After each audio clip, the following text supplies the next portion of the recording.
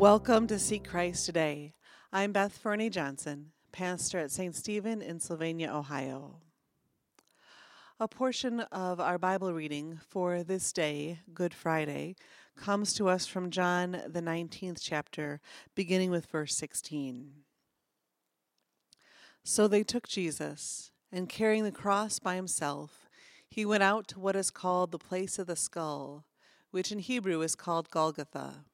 There they crucified him, and with him 2 others, one on either side, with Jesus between them. Pilate also had an inscription written and put on the cross. It read, Jesus of Nazareth, the King of the Jews. Many of the Jews read this inscription, because the place where Jesus was crucified was near the city, and it was written in Hebrew, in Latin, and in Greek. Then the chief priests of the Jews said to Pilate, "Do not write, the King of the Jews, but this man said, I am the King of the Jews." Pilate answered, "What I have written, I have written."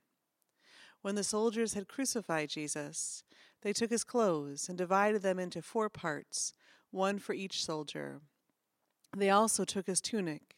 Now the tunic was seamless, woven in one piece from the top.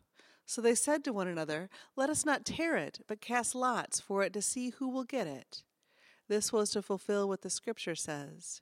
They divided my clothing among themselves, and for my clothing they cast lots. And that is what the soldiers did. Meanwhile, standing near the cross of Jesus were his mother and his mother's sister, Mary the wife of Clopas, and Mary Magdalene. When Jesus saw his mother and the disciple whom he loved standing beside her, he said to his mother, "Woman, here is your son." Then he said to his disciple, "Here is your mother."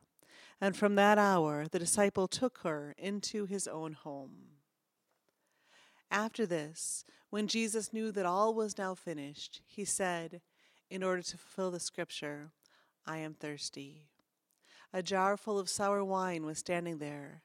So they put a sponge full of the wine on a branch of hyssop and held it to his mouth. When Jesus had received the wine, he said, "It is finished."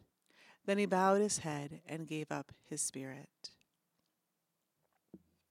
Let us pray. Merciful God, your Son Jesus was lifted up on the cross to draw all people, all of us, to himself.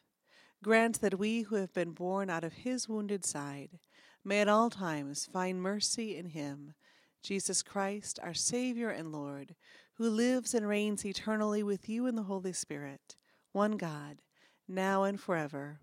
Amen. Some questions to ponder. This day we call Good Friday. What does that mean to you, that on this day Jesus dies, we call it good?